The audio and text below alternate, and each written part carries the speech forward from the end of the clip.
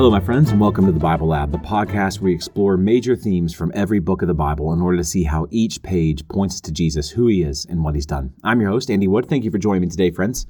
So we are in the midst of an examination of the entire story of Scripture from beginning to end, and we are studying the Bible through the lens of the kingdom of God. The kingdom of God is God's people in God's place under God's rule and blessing. And we have said that there are 8 distinct phases to the kingdom of God as you read through the story of Scripture from Genesis to Revelation, and they all start with a P. We've looked at the pattern of the kingdom in Genesis 1 and 2. We've looked at the perished kingdom, the fall, the entrance of sin and death into the world from Genesis 3 to 11.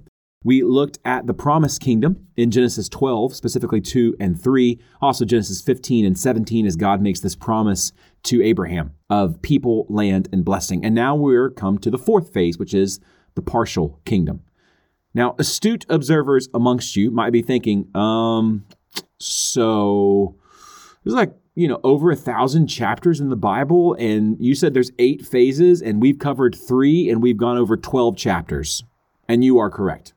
These first few chapters of Genesis 1 through 12, are absolutely essential to understanding the rest of the Bible. Now, can you be saved without ever reading and understanding Genesis 1 through 12? Yes, you can. But you will live an impoverished life as a believer if you don't understand the richness of God's revelation to us in Scripture. And so we want to go deeper in our knowledge and understand all of the Bible better because we understand the foundations. So with that being said, we are now going to pick up our pace. This phase of the kingdom is going to cover about 1,000 years, and it's going to cover most of the Old Testament. Now, we've said that the 3 main elements of the promise of God's kingdom that God gave to Abraham were people, land, and blessing. In this phase, we're going to add a 4th element of God's promised blessing, and that is kingship. Now, the way we're going to do this, just to kind of keep everything straight and organized, is we're going to divide this phase of the kingdom into 4 parts. And we're going to look at how God keeps one of these promises at a time. Now, God is never just doing one thing. He's always doing a trillion things. But with our limited human brains, we need to look at one thing at a time. So what we're going to do is we're going to look at how God keeps the promise to Abraham about people in this episode. And that's going to cover Genesis 12 through Exodus 18. In our next episode, we're going to look at the promise of God's rule and blessing. And that will cover from Exodus 19 through the rest of Exodus and the book of Leviticus. In our 3rd episode in this series, we're going to look at how God keeps the promise about land, and that's going to cover the books of Numbers, Deuteronomy, and Joshua. In our 4th episode in this little mini-series, we're going to look at the promise of God's king, and that's going to be the book of Judges, Samuel, and Kings. So let's look first at the promise regarding God's people. And again, that's Genesis 12 through Exodus 18. So the format for all 4 of these episodes will be the same. The first thing we'll do is we will remind ourselves of the promise that God made. The promise in Genesis 12:2 says, "And I will make of you a great nation." And remember, that means not only a lot of people, it also means they're going to be God's special chosen people. Like it says in Exodus 6:7, "I will take you to be my people, and I will be your God." Now, we're also going to add a study and looking at how the promises were partially fulfilled in the Old Testament in the story of Israel. And we're going to look ahead to how these promises are ultimately fulfilled in Jesus. Because remember, as it says in 2 Corinthians, all of God's promises are yes and amen in Jesus. So all of these promises were kept partially in the Old Testament, but they were ultimately fulfilled in Jesus. So the partial fulfillment of this promise begins with Abraham and Isaac. Now, God promised Abraham that his descendants will be a great nation and they'll be God's own people. But there are many problems along the way. First and foremost, Sarah is barren. Abraham is about 75 years old and Sarah is 65 when this promise is initially made. They have no children and they've never been able to have children. Abraham's solution to this promise after about 15 years of waiting to sleep with Sarah's servant and have a child through her makes the situation worse. And again, friends, we hear these stories and we want to make sure that we don't just skim over them and say, yeah, I know that story. There's nothing else for me to learn. There's always something else for us to learn. And what Abraham needed to learn is that if the gospel, the good news of God's kingdom is going to be fulfilled, only God can bring it about. Abraham needs to trust in God's promise that when Abraham is told, I'm going to give you a mighty nation through your wife Sarah, that God's going to do it. And this is, again, not an outlandish connection to make to Ephesians 2, 8 through 9, when Paul says, for by grace you have been saved through faith, and this is not your own doing, it's the gift of God, not a result of works, so that no one may boast. Right? God is going to bring about his salvation. He's going to do it in a way where no one gets to brag about how they helped poor old God out. No, God did it. God gets the glory. So when Abraham is 100 and Sarah is 90, a miracle happens. Sarah has a son, and his name is Isaac. A few years passed, and then God issues an astonishing command. He tells Abraham to take his son Isaac, his only son, as the text repeats like 4 times, and take him up to a mountain and offer him as a sacrifice to God. Now, Abraham obeys, even though he is, I'm sure, completely confused. And what we learn is that Abraham is not a bad father. We learn from the book of Hebrews that Abraham was such a man of faith that he understood that God had promised a mighty nation through Isaac. Isaac's a young boy. He has no children. And obviously, if Isaac is dead, he can't have children. So Abraham thinks that he is going to go and kill his son on the mountain, but he is so certain of God's faithfulness and power that he is convinced that God will resurrect Isaac. And friends, again, this is a story we know. And we too must trust God even when we don't know what he's doing. Have faith that he always knows what he's doing. Now, we know how that story ends. God tells Abraham not to sacrifice Isaac. He provides a ram as a substitute. Isaac lives, the ram dies. Yes, that also points us to Jesus, who he is and what he's done. But at any rate, Isaac grows up, he marries Rebekah, and they have twin sons, Jacob and Esau. Now, Jacob, the younger, he receives the blessing that God promised. You can think of this as sort of a family inheritance. It goes from Abraham to Isaac, and then it goes to Jacob. And he receives this blessing, even though he is not only the younger of the 2 sons, but quite frankly, a pretty terrible person. And again, the principle here, the timeless principle, is that God does not choose people on merit. If we're Christians, it's not because of our worth. If we're Christians, it's because of God's choice, God's grace. And this is what Paul speaks to when he says in Romans 9, 10 through 13, speaking about the story of Jacob and Esau. He says, and not only so, but also when Rebekah had conceived children by one man, our forefather Isaac, though they were not yet born and had done nothing either good or bad, in order that God's purpose of election might continue, not because of works, but because of him who calls, she was told the older will serve the younger. As is written, Jacob I loved, but Esau I hated. So God made sure to tell everyone that he was choosing Jacob before the boys were born, so that no one could think, well, maybe it's because Jacob, he always did the dishes, and so that's why God said, that's the one for me. No, he chose them when they were still in the womb, so that everyone would see, as Paul says, that God's purpose of election might continue, not because of works, but because of him who calls.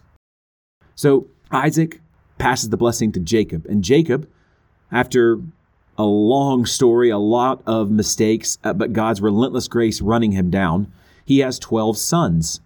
His 11th son is a boy named Joseph. Joseph is the son of Jacob's beloved wife, Rachel. He is his father's favorite, and his brothers hate him for it. And so when they get an opportunity, they sell Joseph into slavery. Joseph goes and he faithfully serves his master. He is then falsely imprisoned for a crime he did not commit, and he's faithful even in prison. He eventually gets released from prison through interpreting dreams, and God uses Joseph to save not only Egypt, the nations, but save his family from famine. And this is even still a little inkling of the family of Abraham blessing the nations, because Joseph is certainly a blessing to the nations. And we can see here that God has been in control this entire time. God always moves to ensure that his gospel promises are protected. Now, Joseph didn't know that. When Joseph is being led off into slavery, Joseph's not thinking to himself, I bet this is how God's going to keep the promise to crush the head of the serpent and to bless the nations through the family of Abraham. That's why I'm being sent down to Egypt. No, Joseph had no idea. He had no idea what God was doing, but he trusted that God did. And again, here's a principle for us. Even when we don't understand God's purposes, we can be sure that they are loving purposes and they are wise purposes. Nothing can stop God from keeping his promises. So Joseph brings the family of Abraham down into Egypt, and they stay there for 400 years. And over the course of 400 years, the family is fruitful, and they multiply, and they become a mighty nation. But the kings of Egypt grow nervous about this large immigrant group living in their midst, and they begin to enslave and oppress them. And so God raises up a lowercase d deliverer, just like Noah was a lowercase d deliverer, but not the ultimate deliverer. He raises up a man named Moses. Moses is out in the wilderness of Midian. He's tending sheep, and he sees a burning bush. And the burning bush is a appearance of the God of the universe. And at this meeting with Moses, Yahweh reveals a new name, so to speak. The name, I am who I am. And this speaks to God's eternality. This speaks to God's independence. And all of these things are happening because the Bible doesn't just want to tell you the story of God's work, what he does. It also wants to reveal God's character, who he is. He is the hero from beginning to end. The Bible is a book about God. And so in every story we read, we don't just want to ask, what is God doing? We also want to ask, what does this tell us about God? And one of the things that the story of Egypt and the Exodus tells us is that God saves his people by substitution. The people are slaves. And Moses goes and he tells the Pharaoh, let my people go. And 9 times Pharaoh says no, and 9 times God sends plagues on the nation of Egypt, the water turning into blood, frogs and gnats and flies and boils and hail and darkness, until finally there's a 10th plague, and this is what we call the Passover. Exodus 12:23. The Lord will pass through to strike the Egyptians, and when he sees the blood on the lintel and on the 2 doorposts, the Lord will pass over the door and will not allow the destroyer to enter your houses to strike you. The Israelites and us are being taught an important lesson here. God saves by substitution. His people are not innocent victims. Yes, they are being oppressed by the Egyptians, but we learn from other parts of Scripture that they were also practicing idolatry and worshiping the gods of the Egyptians. They were not worshiping the one true God. They were grumbling and complaining and doubting him. His people had sinned, and they deserved to die for their sin. But God graciously makes a way for anyone, even an Egyptian, who trusts in the promises of God to be spared from the wrath of God. And this strange ceremony that we call the Passover, this points us to Jesus, who he is and what he's done. That's why when John 1:29, we read, the next day he, John the Baptist, saw Jesus coming toward him and said, behold, the Lamb of God who takes away the sin of the world. And 1 Corinthians 5:7, Paul says, Christ, our Passover lamb, has been sacrificed. So we get this image of salvation, of God saving by substitution, an innocent substitute dying for the sins of his people. We also get another image of salvation. God saves by conquest. So after the Passover night happens, the people of Israel go out of Egypt, and God leads them into a trap. He takes them down by the Red Sea. They have no boats. They have no way to cross. And Pharaoh and his army, hearts hardened by God so that God can cast them down and receive glory, they come charging out after the Israelites. And the people are screaming, we're doomed. And God parts the Red Sea. The people walk through on dry land, and then God brings the sea back on the heads of the Egyptians and crushes the enemies of his people and saves them. This is what our God does. He saves by substitution. He saves by conquest. And when we think about who Jesus is and what he's done, this is how God saved us. Jesus is the innocent, perfect, spotless Lamb of God who was given in place of our sins, who bore the wrath of God. And Jesus isn't just the innocent lamb. He's also the conquering lion who destroys and defeats our enemies, but he does it through dying. So as we read these stories, friends, read deeply. See the glory of our Savior, that God is keeping his promises. God promised Abraham a mighty nation that would belong to him, and God has kept that promise because God leads the people to Mount Sinai, and he enters into, I think the closest analog that we can think of is a wedding ceremony. He makes the nation of Israel his people by a formal ceremony at Mount Sinai. The people belong to Yahweh. Now, how does this point us forward to Jesus?